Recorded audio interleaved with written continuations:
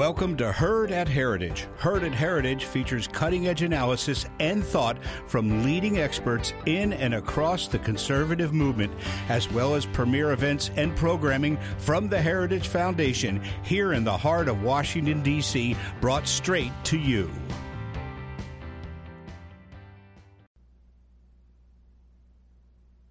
Welcome to the effect of access to puberty blockers and cross-sex hormones on youth suicide rates. Please welcome Roger Severino, the Heritage Foundation's Vice President of Domestic Policy. You should all know the name Abby Martinez and her daughter Yaeli. Abby Martinez was told by transgender activists, by professionals, that her daughter was a boy, and unless she were to support her daughter's transition, she could either have a live boy or a dead girl. That's what Abby was told. She declined to give puberty blockers to her daughter. She lost custody of her daughter, and she was told a lie every step of the way. Transition did not help, didn't cure the underlying depression or anxiety, was not the panacea that she was told. We have a video of Abigail Martinez's story. She was here a few months ago. I recommend all of you go online and see it. There was some truth in what they were saying, but it was the reverse. Because eventually, after she lost custody of her daughter, Yaeli Martinez did indeed take her own life. But it was because she was put on this treadmill, this one-way direction to reject her own embodiment against the wishes of her mother. This is a heavy topic, and there's nothing more important, I think, today than the safety of our children. And we have an incredible panel of experts on these issues to talk through in detail what is happening and what can be done. To introduce our panelists is our good friend, Ryan Anderson.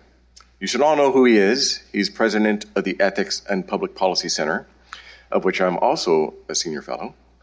He was a founding editor of Public Discourse, the online journal of the Witherspoon Institute, and he was also a Heritage member here, many years in the DeVos Center, doing great work on marriage. He's the author of 5 books, 40% of which have actually been banned in some way or another, including his forthcoming Tearing Us Apart, How Abortion Harms Everything and Solves Nothing, and his previous book on this topic, When Harry Became Sally, Responding to the Transgender Moment. He received his bachelor from Princeton University and his doctoral degree in philosophy from the University of Notre Dame. Please join me in welcoming back Ryan Anderson and the other panelists.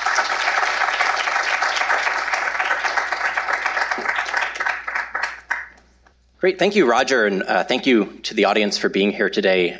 When I was thinking about this event, it made me realize it was 5 years ago that Heritage hosted its first event ever on the topic of gender ideology and transition procedures, and I was fortunate to get to host that event. It was 4 years ago that I published the book as a Heritage Senior Research Fellow that Amazon 3 years later banned, and I'm just so grateful for Heritage's continued leadership on this issue. The entire conservative movement, and not just conservatives, the entire American people appreciate what Heritage is willing to do in speaking unpopular truths, but truths nonetheless. As Roger mentioned, unfortunately, many parents are being told they have a choice between a living son or a dead daughter. They're then being told that puberty-blocking drugs, cross-sex hormones, and possibly even sterilizing surgeries are the only thing that will save their child's life. These are entirely experimental, microscopically new when you look at the timeline of human history. There are no good studies that evaluate these. They rely on convenient samples, not representative samples. There are no controls for causality, et cetera, et cetera. And now we have one of the first papers that actually tries to use robust methodology, a rigorous model, to evaluate the impact of laws that allow children to transition without parental involvement. It's not a perfect paper, and Jay will explain the limitations, but given the data that we have access to, it's one of the best papers that's been produced so far in this issue. As someone who, for 9 years, I was a senior research fellow here, I have a PhD in political science, but I'm on the political philosophy side of the issue.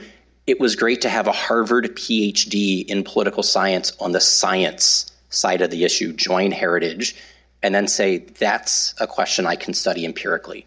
Jay and I were sitting next to each other, 3 months ago at a meeting that the other Jay organized, and he heard some of these claims, and he's like, that sounds suspicious to me. I should test out that claim, see if it's empirically true or not.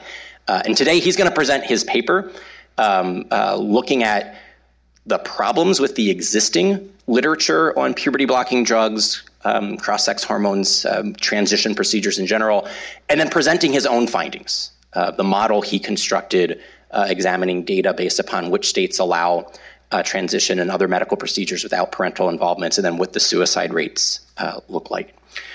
So let me introduce our three panelists. Each of them will come to the podium in turn. Jay Green will speak first, presenting the paper, then Jay Richards, and then Virginia Gentles will each speak on the paper, Jay presenting it, and then the other Jay and Virginia responding to it. Jay Green joined the Heritage Foundation as a senior research fellow last year after having served as the 21st Century Endowed Distinguished Professor in the University of Arkansas's Department of Education Reform, which he founded and led for 16 years. He received his doctorate in political science from the government department at Harvard University. He's the author or editor of 5 books, and his peer-reviewed research has been published in leading journals in education, economics, political science, psychology, sociology, and art. His research on school choice was also cited 4 times in the Supreme Court's landmark Zelman decision. So this is a real scholar with the scholarly chops to back this up. Next, we have Jay Richards. He's the director of the DeVos Center for Life, Religion, and Family here at Heritage, and he's the William E. Simon Senior Research Fellow at Heritage. He's the author or editor of more than a dozen books, including 2 New York Times bestsellers. He's also the creator and executive producer of several documentaries, including 3 that have appeared on PBS.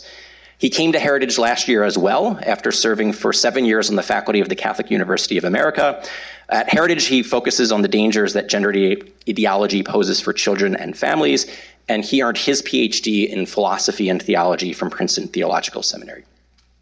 And then finally, we'll hear from Virginia Gentles, the director of the Education Freedom Center at the Independent Women's Forum, where, among other things, she and IWF fight divisive ideologies in schools, and they expose the pernicious lies of gender ideologies. Virginia is a longtime school choice advocate and former state and federal policy leader. She served as a senior appointee in the U.S. Department of Education under President George W. Bush. She led the Florida Department of Education's Office of Independent Education and Parental Choice, where she managed the state's school choice programs. While living in Canada, she worked for the Fraser Institute and the Ontario Ministry of Education. She began her career on Capitol Hill as a legislative assistant and a House Budget Committee analyst. She's a graduate of Wake Forest University and the Maxwell School of Citizenship and Public Affairs at Syracuse University, and she lives in Virginia with her 2 children. So with that, please join me in welcoming Jay Green to the podium.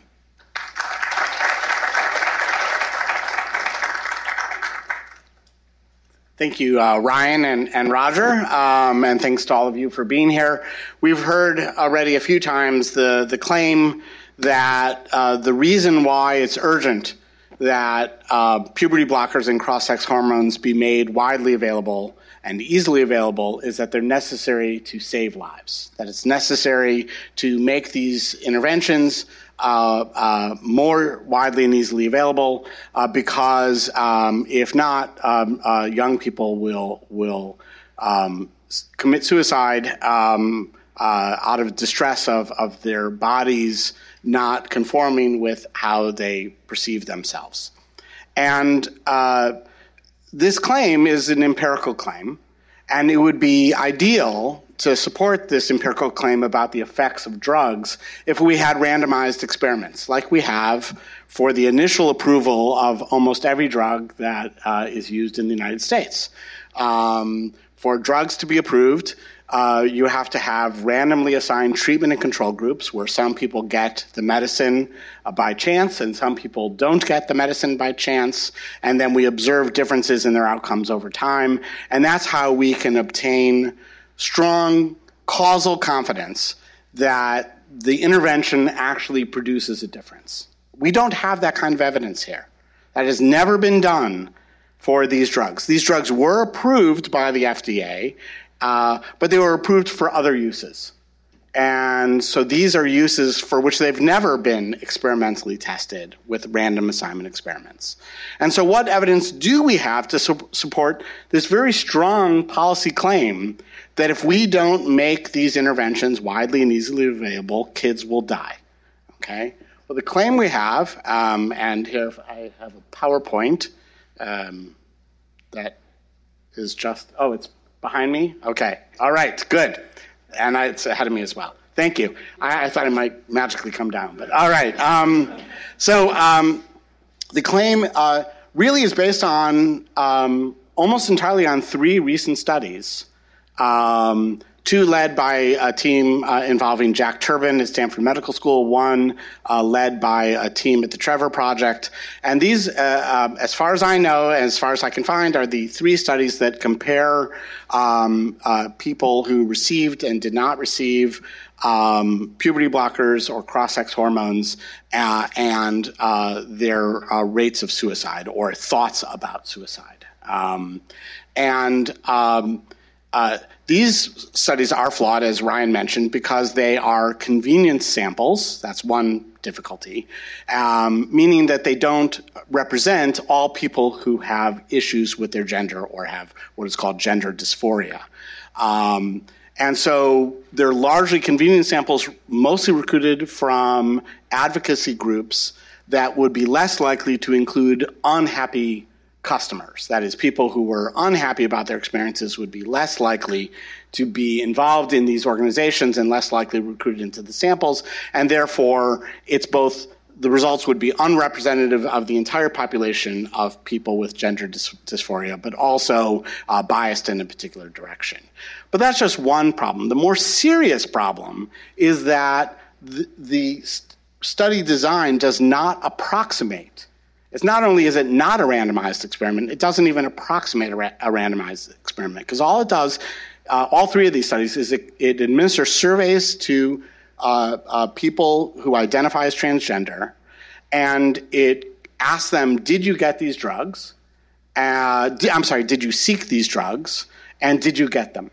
And then it compares those who sought and got to those who sought and did not get on their self-reported thoughts about suicide, okay? And in the studies changed the outcome from last 12 months to ever, and the changes in the control variables from model to model and in outcome variables is also problematic because of the potential of what's called specification shopping or p-hacking, that is changing the model in order to get a desired result. But even that is not the real problem. The real problem with this line of research is that it doesn't approximate a randomized experiment. It's not even close to a randomized experiment because the reasons that some people got it and some people did not get it are directly related to the outcomes being observed.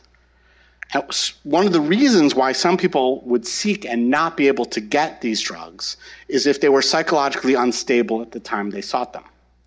One of the criteria of receiving these drugs is that people are supposed to be psychologically stable when they receive these drugs.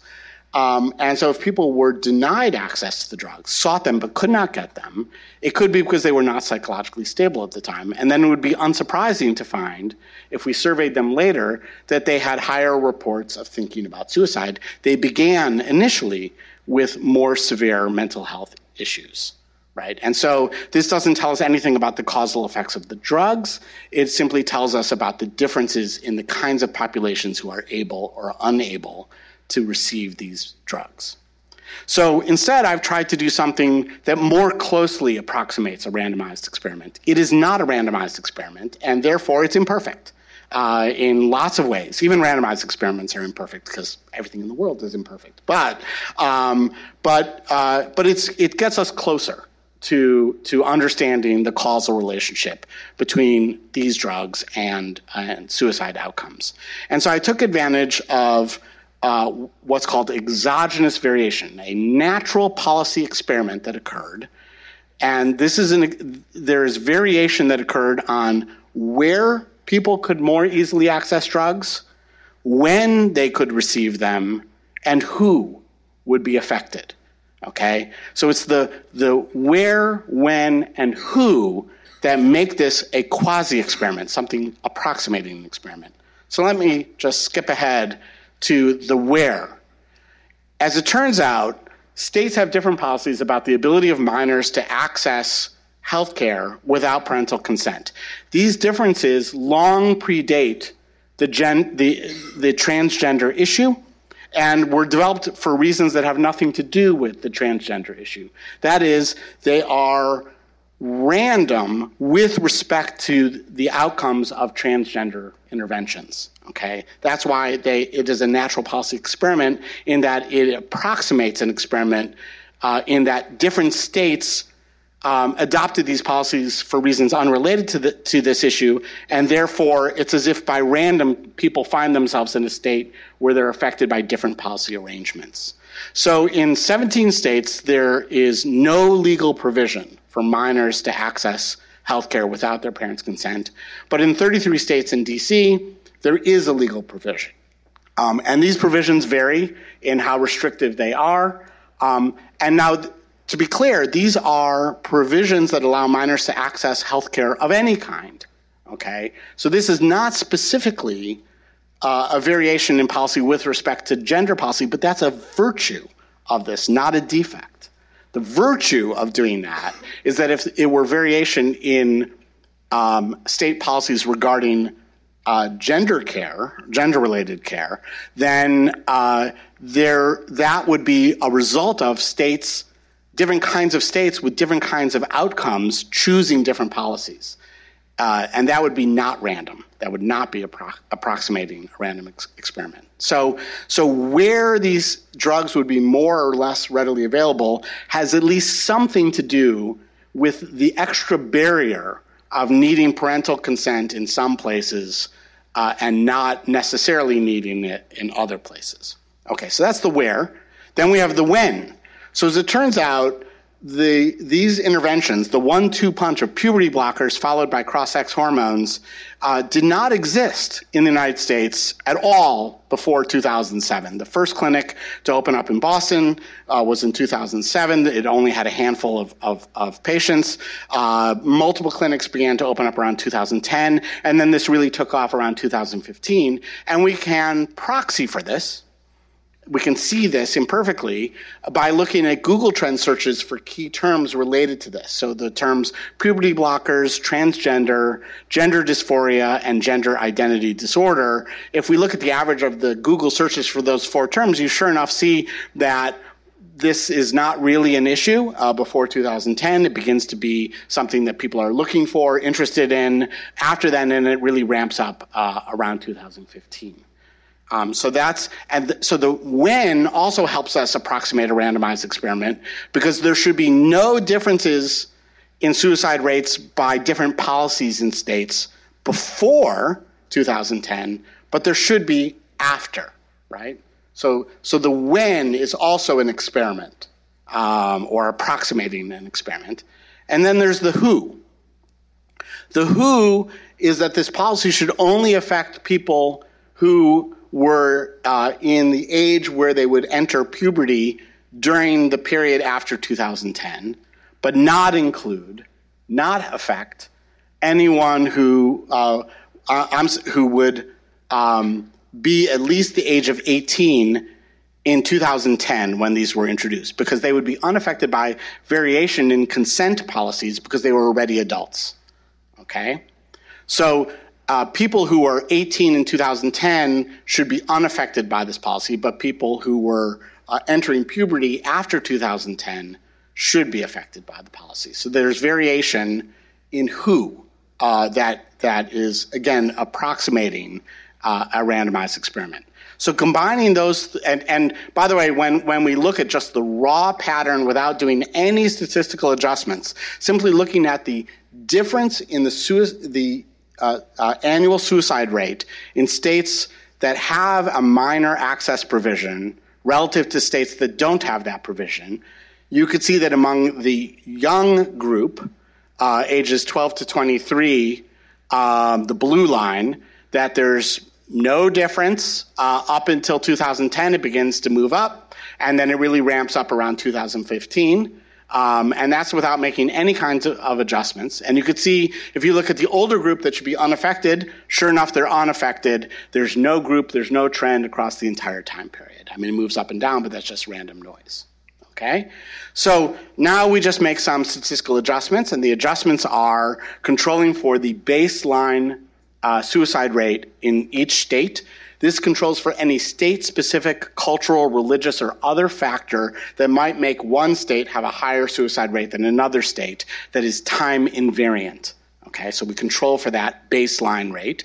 And we also can control for any time variant, that is something that changes in states across time, thing that would affect the suicide rate, by controlling for the older group suicide rate in each state in each year. And so adding in those controls, we can come up with an adjusted trend in suicides. And what you see is there's no difference before 2010 when prior to when these drugs are introduced in the United States. And then you could see a fairly dramatic move up. That's an extra 1.6 suicides per 100,000 young people, which sounds like a small number, but that actually amounts to a 14% increase in the annual suicide rate in states that have a minor access provision relative to states that do not. So by using a natural policy experiment that includes what should be exogenous variation in where, when, and who, we're able to come closer to identifying a causal relationship between easier access to puberty blockers and cross-sex hormones and the risk of suicide among young people. So that is the paper, and I look forward to additional comments. We're going to hear first from my doppelganger, Jay Richards.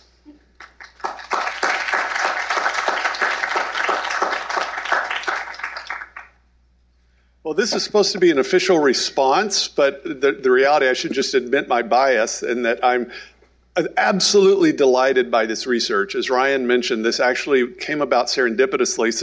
So Jay is in our education policy shop, and I'm in the DeVos Center. And so the DeVos Center, in terms of who deals with different topics, DeVos handles marriage and gender topics, but we had a private meeting here in early March. And Jay was going to be in town. He said, that sounds interesting. Maybe could I sit in? I was like, yeah, of course you can sit in. This was a 12-hour meeting, incidentally, right here just around the corner on this floor. And by the end of the day, Jay realized a few things. One, this argument about suicidality and suicides for gender dysphoric teens is an absolute linchpin in the arguments in favor of so-called gender-affirming therapy. And he also realized intuitively that, well, you know, that's a statistical question and that's an empirical question. I'll look at the literature. So that's where it ended. And then very quickly when he did, the literature, as he mentioned, isn't very big. So if you're looking for the evidential base for this claim that this is actually the sort of the best treatment for reducing thoughts and even perhaps incidents of suicide, it's a handful of papers. And he saw that, and when he first told me, he had this idea, well, we could test this because of variation between the states. I initially started thinking of the things that would make this type of test actually not work. So for instance, if the states that, let's say all the states that had this provision were blue states and all the states that didn't were red states, or that all these laws had been added after 2015, so that there was sort of tampering and contamination with the particular thing that was happening. Turns out that's not the case, as he mentioned. These laws are already on the books, and they're actually remarkably well distributed. If you think of the states as blue and red, they're sort of randomly distributed. So it's actually it's a wonderful natural experiment. And so anyone that knows the statistics, I don't want to spend time answering all the things that have been said on Twitter about this paper in the last 24 hours. Very irritating and mostly wrong and not worth responding to. But of course, there will be reasonable responses to this, and that we can't prove everything. We don't have a randomized controlled trial here. And so this is, at the moment, I think we can say this is sort of the best we have. And so any deficiencies statistically that you think this paper might have, the other ones that it is an implicit critique of are much, much worse on all those counts. But why does this matter? Here's the policy background very, very briefly so you'll understand why this particular paper matters. We are in the middle of a rapid onset gender dysphoria pandemic. So in 2007, there was exactly one pediatric gender clinic in the United States, which Jay mentioned. Now, modestly, there are 60 of these. And I think with a slightly less modest estimate, there are over 100. And we know, because of research we did here actually a few months ago at Heritage, that there are about 260 Planned Parenthood clinics dispensing cross-sex hormones, in some cases more or less like Pez dispensers. And so think of those as gender clinics. So this is a massive explosion in the number of teenagers presenting with these symptoms and gender clinics that are willing to treat them in particular ways. So the official kind of protocol that our HHS, at least at the moment under President Biden, considers the standard of care, so-called gender-affirming care, follows what's called the Dutch protocol. So basically think of this as moving a teenager through different stages, types of intervention. So you start with social transitioning, so that's the changing of pronouns and names and bathrooms and sports teams at school. That moves, if the child is young enough, to puberty blockers. So stop them from going through puberty because, of course, puberty is where males and females especially diverge physically. So the idea is to sort of delay that. And then after puberty blockers, you can get cross-sex hormones, which would be, of course, testosterone for girls and estrogen for boys. And then that finally followed, usually, though, no earlier than 16 and usually at 18 or later by surgical interventions. So in some states, girls as young as 16 can get double mastectomies, all right? So that's the Dutch protocol. The best way to think of this, I think, somewhat cynically, is the pathway to sterilization. That is literally what this is. Now, social transition by itself doesn't sterilize a child. Puberty blockers, if you look at the HHS website right now, the claim is that is fully reversible. We know that this is not true. We know it's not fully reversible. In fact, if you take puberty blockers, you're effectively freezing a child developmentally at a time that's unnatural for that particular child. So you're not dealing with a child with precocious puberty. This is a child that would otherwise be going through puberty. And then it's sort of intuitively obvious that if you give a teenage girl huge doses of testosterone for several years, that's very, very likely to sterilize her or to negatively affect her fertility later in life. All right, so that's what we're talking about here. And then, of course, obviously, double mastectomies and a complete hysterectomy is going to sterilize a girl. And castration, needless to say, is going to sterilize a boy. All right, so this is, by the way, why I assume that politicians don't like to talk about this issue, because it's very uncomfortable. But that is what we are dealing with. Okay, so why does the suicide argument matter so much? Because here's the way one psychiatrist, I was reading up on this yesterday, here's how he put it. You know, he's advocating these transition procedures. He said, the question can't be posed as do something which may cause harm against doing no harm, as doing nothing results in very high levels of distress and poor outcomes as well. So in other words, when you're thinking about some kind of medical intervention, you're trading off costs and benefits on both sides. So what would overcome our natural objection to putting teenagers who are have not reached the age of consent, they cannot consent to sex with adults, they can't consent to drink, they can't vote, right? Their brains are not fully formed and matured. What would lead us to overcome our natural opposition to putting them on a pathway to sterilization? Ask any parent that question, and he or she will give you the answer. Childhood suicide. That is the worst possible outcome. And I'm absolutely convinced this is why advocates of transitioning have focused all of their effort on this particular question, despite the lack of evidential justification for it. Because it's really the only thing that I think would overcome our natural aversion to putting children on the pathway to sterilization. And so that's why it's so important. It's also why I think advocates will not give this up lightly. They will be very grumpy about Jay Green's paper, but also why it's so absolutely important, because it lands right in the middle of a policy debate we're having in the United States right now between the federal government, who is now all in on gender-affirming care, this transition procedure, and individual states like Florida, who has contrary health guidance, Alabama, which has made these procedures a Class C felony, and other states like Arkansas, which I think have done the best, that are giving future patients and litigants a private right of action. So a child that's 16 when she has these procedures that are done, she can sue her doctor when she's 40. That's a really good way of dealing with this at a policy level. We're going to all watch this play out over the next few years. And that is why this paper landed at exactly the right time and is exactly the sort of thing that we needed to have happen here at the Heritage Foundation. Thank you. And with that, I will hand it over to my friend, Jenny Gentles. Thank you.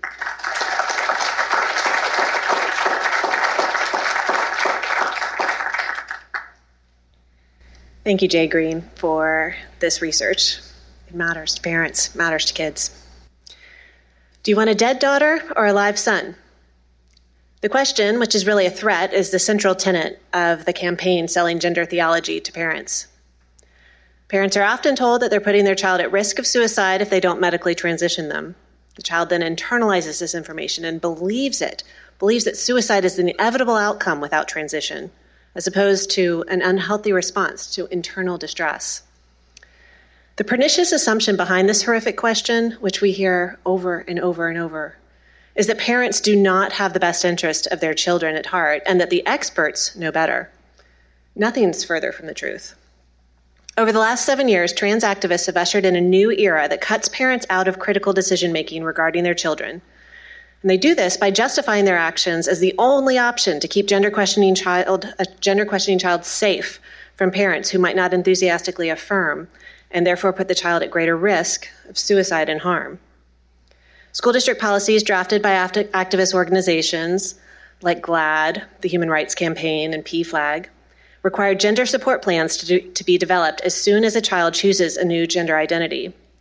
The child may suddenly express a preference for the gender identity that's trending in her social circle or online fandom. Once that request is made, the school jumps into action and crafts a plan that codifies the child's new name and identity and determines which bathrooms, locker rooms, and sleeping arrangements she'll be using. If the student indicates that her parents don't believe her when she says she's now a boy or gender fluid or non-binary, then the plan instructs school staff to actively hide the new name and identity from the parents. The other students at the school are required to comply with the gender support plan, and the entire school is united against the parents as the school staff secretly and aggressively push the child down a path of social and likely medical transition. Will any of these staff who've huddled with these girls, often 11 and 12-year-old middle school age children, to craft these gender support plans be involved in that child's life beyond that particular semester or that school year? Will they remember the child's name in the future, either the name that the parents lovingly and carefully chose, or the new name picked by the child when she got caught up in this social contagion? Do the school staff members know the child's likely complex emotional, behavioral, and developmental history? And will they be loving, consistent, and active presence in her life forever? The answer to these questions are, of course, no. Parents know every aspect of their child's past. They're fully invested in their child's present, and they'll do whatever is necessary to provide for their child's future. Parents who are not caught up in this social contagion, who have not bought into this pernicious lie, know that children who threaten suicide are not born in the wrong body, and that a risky regimen of puberty blockers, hormones, and surgeries won't bring children the peace and joy they so desperately crave. A child who threatens suicide requires love, kindness, and therapy to address underlying struggles, not sterilization. So school staff may be familiar with the suicide-centered activist slogans that populate their social media feed and the materials distributed by the many professional associations that are captured by this ideology, but they definitely have not done the research to familiarize themselves with the inevitable damage that so many young people experience after transitioning. Damage that includes loss of bone density, increased risk of blood clots, increased risk of cancer, of heart attacks, and of course, future infertility. Or perhaps they don't care about the fate of each individual because they're eagerly serving the broader trans agenda, regardless of their harm to actual people and families. Rather than assuring children that no one is born in the wrong body, schools, many therapists choose to parrot activist slogans instead. Children are told that doctors guess the gender when the child is born, and sometimes they get it wrong. They're told if they don't feel like they fit into regressive stereotypes about males and females, then they must be transgender. That a safe space is one that affirms fleeting feelings and not biological reality. And that anyone who doesn't immediately and fully embrace their new trans identity hates them and wants to erase them. Most perniciously, children receive a steady drumbeat of messages focused on suicide and death. These slogans are repeated over and over in colorful children's books, at GSA clubs, and lesson materials created by groups called Queer Kids, Gender Spectrum, Advocates for Youth, and of course Planned Parenthood, an organization that, as we heard, profits from this ideology by doling out cross-sex hormones at clinics across the country. These messages are baked into state and local transgender policies that are adopted often quietly and without even a formal vote by school boards. These slogans are like a giant switch that turns off critical thinking and forbids even gentle questioning. But questions must be asked, and facts must matter, and that's why Jay's research is so important.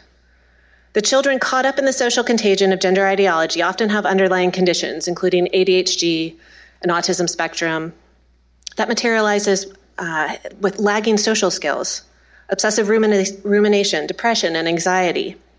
Both studies and the stories of a growing number of detransitioners reveal a tendency to self-harm and even have eating disorders. Life has been hard for these highly sensitive and emotionally intense young people, and they're understandably seeking relief. These vulnerable children, often girls, deserve their parents' involvement as they struggle through puberty, and they need their parents' emotional and financial support as they make it safely to adulthood. At its horribly rotten core, the culture created by the question, do you want a dead daughter or a live son, intentionally drives a painful wedge between parents and children unless parents consent without question to immediate transition. Parents who love their children with every fiber of their being. Parents who've walked with their precious children through every step of their often challenging lives. Parents who would do anything to keep their children safe are shoved aside by arrogant and callous school staff. School staff with "I'm your mom now" posters hanging on their classroom doors and the full power of the education bureaucracy behind them. Activists and misguided school staff, as well as an alarming number of doctors and counselors who have carelessly embraced the gender gospel, who preach this lie about suicide over and over, must stop making these vulnerable students' lives harder. The analysis presented today concludes that increasing minors' access to cross-sex interventions is associated with a significant increase in the adolescent suicide rate. We saw the graphs. We heard what Jay had to say about his research. We heard what he had to say about the existing research that's cited over and over and its many flaws. These findings suggest that the policies and standards of care put in place in the name of protecting children from suicide must be reevaluated. It's time to stop cruelly manipulating children with cult-like slogans. It's time to stop driving a wedge between parents and their vulnerable children. Our society must support parents, protect children, and keep families intact by turning away from propaganda centered around suicide threats. We must end secretive and destructive gender support plans and pass laws that affirm that parents have primary responsibility for their children's education and health. Wonderful. Thank you to all three of our panelists. We're going to get to audience questions in just a few moments, but I want to pose a couple of questions before we do so. And Jay Green, since it's your paper, I want to direct the bulk of them at you, although not exclusively. But I'm trying to put on my skeptic's hat and think of the criticisms of your paper, some of which you can find on Twitter, I imagine. What would you say to someone who says your paper doesn't actually measure causality? It's a correlation study. There's a correlation between states that have these policies and elevated rates in suicide. And so you haven't actually shown that either the puberty blockers and cross-sex hormones cause this, nor that the public policy allowing access to these without parental consent causes this. Sure. So, I mean, first, causation is something that is a matter of research design, and correlation is actually a statistical test. And in fact, you can have a causal research design that actually uses a correlation as the test. So these actually shows that people on Twitter have a hard time sometimes with these topics.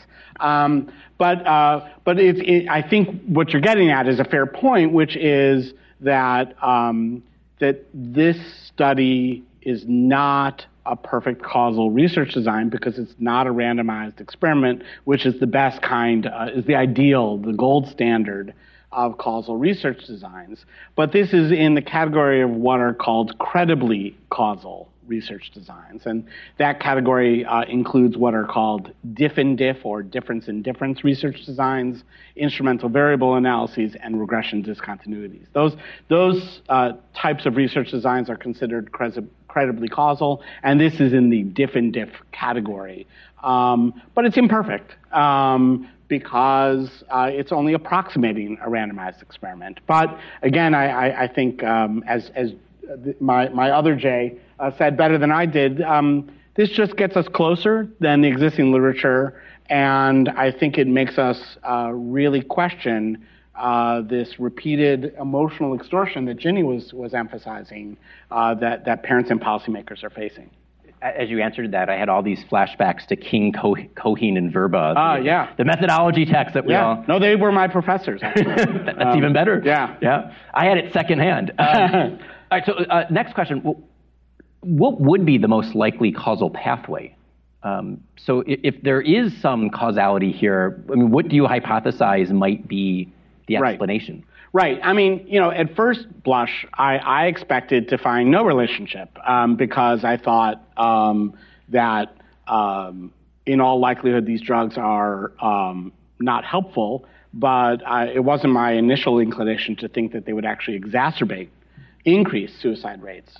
But that is what we found. And while the research design can't tell us why these things happen, we can speculate and develop hypotheses that we can test in future research. And I think the plausible theories would be, first, the untreated underlying mental health issues. So if we provide an unproductive or unhelpful treatment to young people instead of actually things that really do address the problems they have, then the untreated underlying mental health issues are going to lead to increased suicide rates. Two, there may be some regret and side effect problems associated with these interventions that may later lead to higher suicide rates. And third, and importantly, there's contagion, which is some people who never received these drugs, who were never directly affected by the drugs, would nonetheless have an elevated risk of suicide because other people around them are committing suicide at a higher rate. And there is a social contagion in suicide that's well documented, and that's why it's also important for us to look not just at the effects of these interventions on the individuals who receive them, but on the entire population. Jay Richards, a question for you. In light of this study, but also in light of what this study shows in terms of the weaknesses of the 3 other studies, and the fact that there is no gold standard study at all, even looking at the impact of puberty blockers and cross-sex hormones, why the rush from federal policymakers, including the Biden administration, to try to mandate these therapies? What's motivating the other side on these issues? I mean, honestly, I cannot think of another motivation than simply deep ideological commitment. I don't think that President Biden himself personally has spent a lot of time on this issue, but those of us in Washington, D.C. know that doesn't necessarily matter one way or the other. There are deeply committed ideologues that are behind this, and a large amount of money that's behind it. And so I honestly think this is essentially an appeasement of radical gender activists. And it's ironic because, as those of us on the stage know, we're going full steam ahead on this particular protocol at exactly the moment when countries that were ahead of us, like Finland and Sweden and the UK, are letting up. So just as the countries that tried this earlier realized, actually, this doesn't seem to do what we thought it did, suddenly the federal government in Washington, D.C. has decided, let's go this way. We know this isn't based on a careful, fair and balanced assessment of the scientific data. I think it's ultimately ideological. I know from past experience with these sorts of events that we probably have parents watching, including parents who might have children struggling with gender dysphoria. I know because of the emails that I received when I was working here. And so, Virginia, a question for you. You work with a lot of parents groups, primarily on school choice. I mean, that's where you cut your teeth in the policy world. What is the advice that you give to parents who might have a child suffering from this? What should they do? What's your take-home message? Well, I know from talking to these parents that they feel that they have to be silent. They are so afraid, and that is one of the points of this message, to make them feel afraid. You will lose your child if you step out of line. You must subscribe to these cult-like slogans, to this path that we have laid out for your child. You may not even gently question it. And I think what parents need to realize is that they're not alone and they don't need to be afraid. And I'm very hopeful that this discussion today can help them really feel that, so that they can break out of the fear, they can start speaking up, they can start questioning. And when they find out that their child is being advised by their therapist, by their pediatrician, by the school to go down this social and medical transition, that the parents will know to do the research, to be aware of the risks, know to speak up about the child and inform the child of the risks, and know that where to go to counter these pernicious lies, that's their only option. But parents should know that there are groups out there to support them. There's Advocates Protecting Children. There are ROGD, Rapid Onset Gender Dysphoria, parent support groups. There are numerous communities out there. They don't have to be afraid. They don't have to be isolated. They don't have to stay silent. Thank you. All right, so we have 10 minutes left, so it's time for audience questions. We're going to have 2 microphones in the aisles, so if you're in person and you want to ask a question, just raise your hand. I'll call on you. We'll bring you a mic. If you're watching online, there is a way to submit questions online, and then we have Lindsay Burke who will read those aloud for us. So any questions? The floor is open. Yes, right here. Thank you so much, and thank you, of course, for the research. I had 2 questions. So one, what is the extra number of suicides that you think occurred in these states with minor access? And then the second question I had is, that breakpoint of about 2015, does that imply perhaps that the movement to get people to question their own existence itself is creating some of the mental health issues that's driving more suicides, even separate from access to the actual drugs and other medical treatments?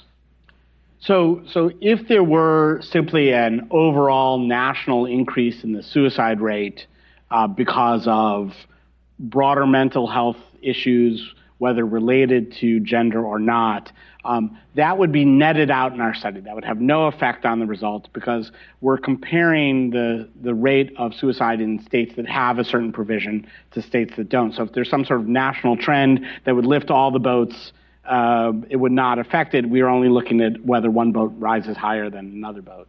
And the difference between those 2 boats is 1.6. So the increase is, so you asked for the number is 1.6 per 100,000. To put that in perspective, it's a 14% increase, but another way to think of it is 11.1 is the average state suicide rate in the period we examined.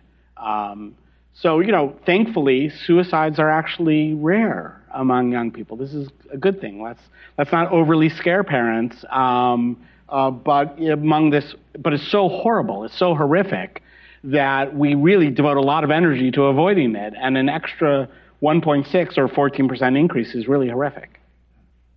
Hi, thank you so much for your work on this very important topic. I had 2 brief questions. The first is, do you know of any research that has been done studying the likelihood of suicide before and after traditional psychological therapy to treat gender dysphoria? And the second question was more of a medical question. You mentioned putting children on puberty blockers to pause puberty and then continuing to cross-sex hormones. At what point do they take them off the puberty blockers, and how does the body's natural development affect the desired result? So those are great questions, and you're beginning to go beyond my depth, because I should emphasize I'm a policy researcher, right? I study policies. My degree's in political science, and the techniques I'm using are to evaluate the effects of different public policies on outcomes. But maybe my colleague Jay here. Yeah, and Ryan and I, this is a sort of natural question. So we do know this. There's not been there isn't a study that says, let's have a group in which we do this particular Dutch protocol intervention, and one where we do nothing, and one where we do, say, cognitive behavioral therapy and traditional psychological therapies for underlying conditions. We don't have anything like that. What we do know is that prior to this tsunami, so let's say prior to 2015 or prior to 2010, the vast majority of children who had gender dysphoria grow out of it.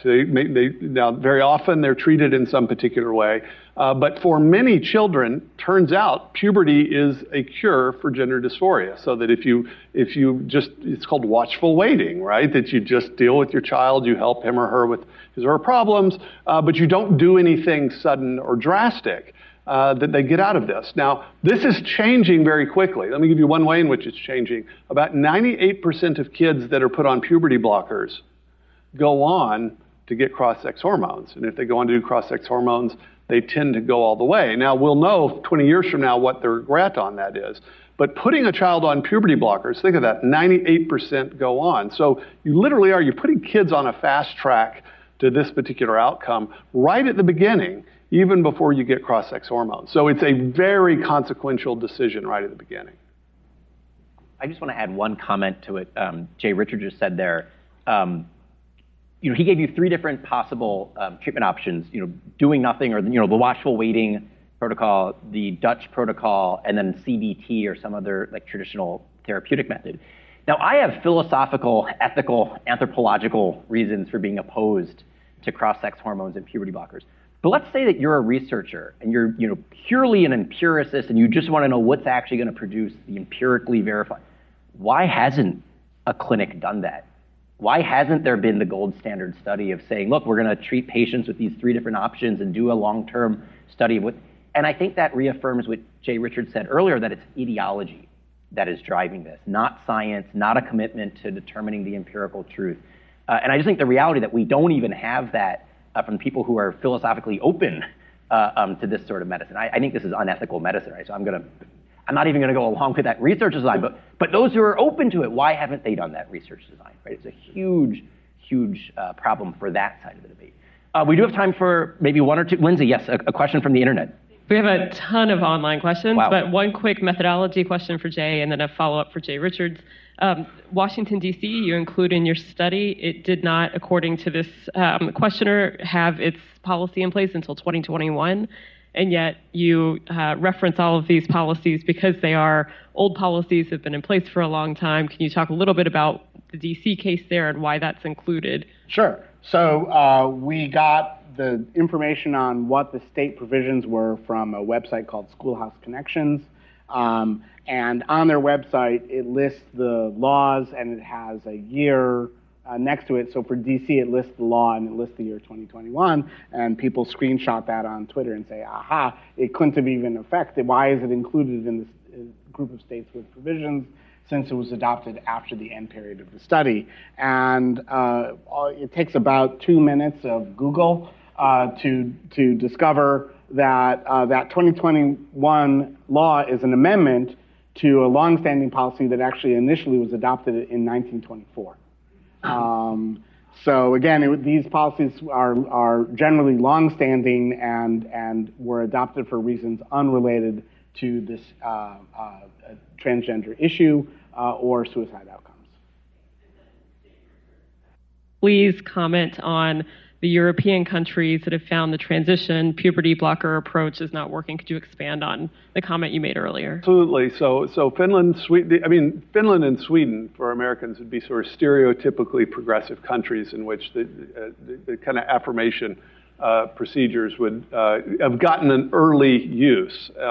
They've changed their minds on this for the very things that we're talking about here. There's not a lot of good data that there are actually positive outcomes from these procedures. The UK is actually undergoing a major review of this process right now. The benefits sort of empirically about the UK is that because they have a highly centralized medical system, that's bad if you're in the system, but it's actually good for data because they have actually really good numbers. And look, they're not going to be able to hide indefinitely the lack of positive outcomes from these procedures. And so the fact that countries that are otherwise would be highly biased in the other direction are hesitating, I think, should speak volumes. Yes, Brandon Showalter. Hi, brilliant panel. Question for probably Jenny or Jay, Richards, or anybody, if you want to tackle it. It seems that while I so appreciate this research and it tackles a very important question because the suicide thing is the biggest linchpin, as it was said, could one or both of you comment on what is it, because this lie is so potent and it just causes parents to be so scared and they just freeze and they just don't, what, is there a piece of information or something that they learn that sort of unfreezes them out of their fear where they realize, oh, I can actually challenge this claim? Have you found that there's something that when they actually can consider and say, wait a minute, is this really true? What is it that sort of breaks them out of the fear that this lie sort of by its nature kind of imposes on them? Well, I think hope can overcome fear, right? And the parent is desperate to find a path that's going to help their child and provide a hopeful future. And so parents they are paralyzed initially by this lie. They're also caught by all these policies that are in place because of this lie. Like I mentioned, the gender support plans are cutting the parents out of their child's life, and the courts are cutting the parents out of their children's lives, in some cases in custody decisions around this lie. But when parents start digging into this issue, and in addition to this research, parents can go to a website called GenSpec, which has additional information that tears apart this suicide myth and provides other resources for them. Once they start seeing that there are alternative paths, and they recognize my child has all these underlying issues that so commonly come along with this embracing this identity, I can get my child help to address their underlying issues, their depression, their autism spectrum, lagging social skills, obsessive rumination. I can help them with that, and that's going to provide them relief and provide them hope. I think that's when the parents get unstuck and the lie loses its power. And what I've noticed is that parents spend maybe the first year or so with when their child is embracing this identity just petrified, really, really afraid, and then they switch to anger because they look around. As they learn more, they realize that this is a social contagion. They realize that these are lies. They realize that these institutions are captured, and they're furious. And so I think we're going to see more and more angry parents. We're going to see the detransitioners speaking up and expressing their anger that the adults in their life so mistreated them and led them down this dangerous path. And that combination, that potent combination of like anger and hope is going to overcome this. So with that, do we have time for what? Technically, we're out of time, but can I do one more? All right, we can do one more right here in the front row here. Hi, thank you. I have two questions. My first question, you mentioned in the beginning that the use of these drugs has never been used before in this way. How would you respond to claims that it has been used before in this way in instances of precocious puberty, which I know is slightly different, but it is still in that way of blocking puberty for a reason, right? Maybe not for that type's for a medical reason versus, maybe a non-necessary medical reason, but still is in the same type. And my second question is that you've called this, study. Are you planning to submit it for peer review? Sure. So first, to take the second question. So a year ago when I was at university and for all the years before that, the norm in my field and most social sciences is you produce working papers, which are reports like this one that you make available for comment and feedback and discussion. And then you receive that feedback and you revise it and you submit it to journals. And that's exactly what I'm planning to do here. So think of this study as a working paper, and it's then going to be going to a peer-reviewed journal and hopefully be published here in the next quarter century, which is about how long that takes. And that's why people use working papers, is because we want to share information with the caveat that this is not yet peer-reviewed. But we want to share what we know when we know it so that the information can be useful to people, even though the peer review process is very lengthy. And then on the treatments were available for other purposes earlier. Again, this is a theoretical point, which is if the underlying problem here that's causing an elevation in suicide rate is untreated underlying mental health issues, then prior it was being used for not a mental health issue, but for a precocious puberty problem. But here it's being used for a very particular gender-related need, and that usage was pioneered in the Netherlands around 1990 and didn't make its way into the United States until, in a big way, until around 2010.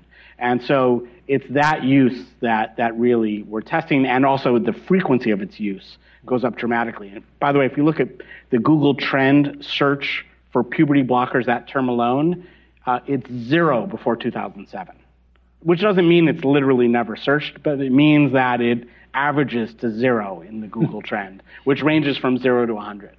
So it's just no one's looking at it, no one's thinking about it, it's not really being done very much. It is being used for the treatment of precocious puberty before then, but almost never.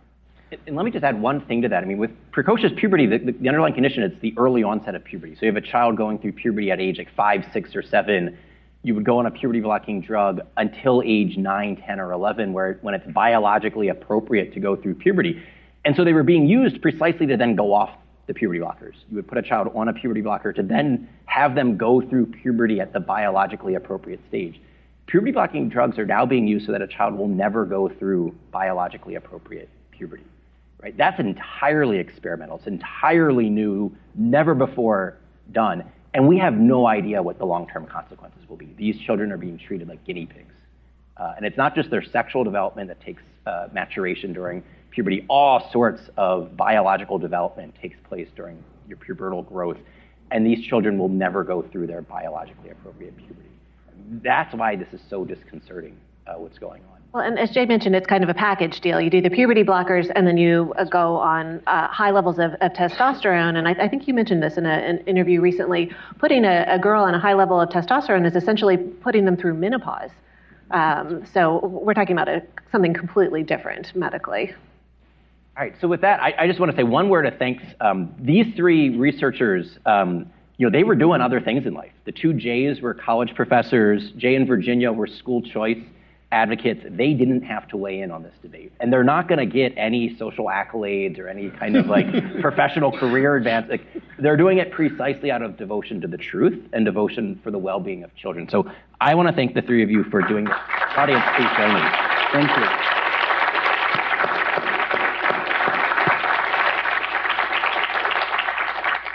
And thank you all.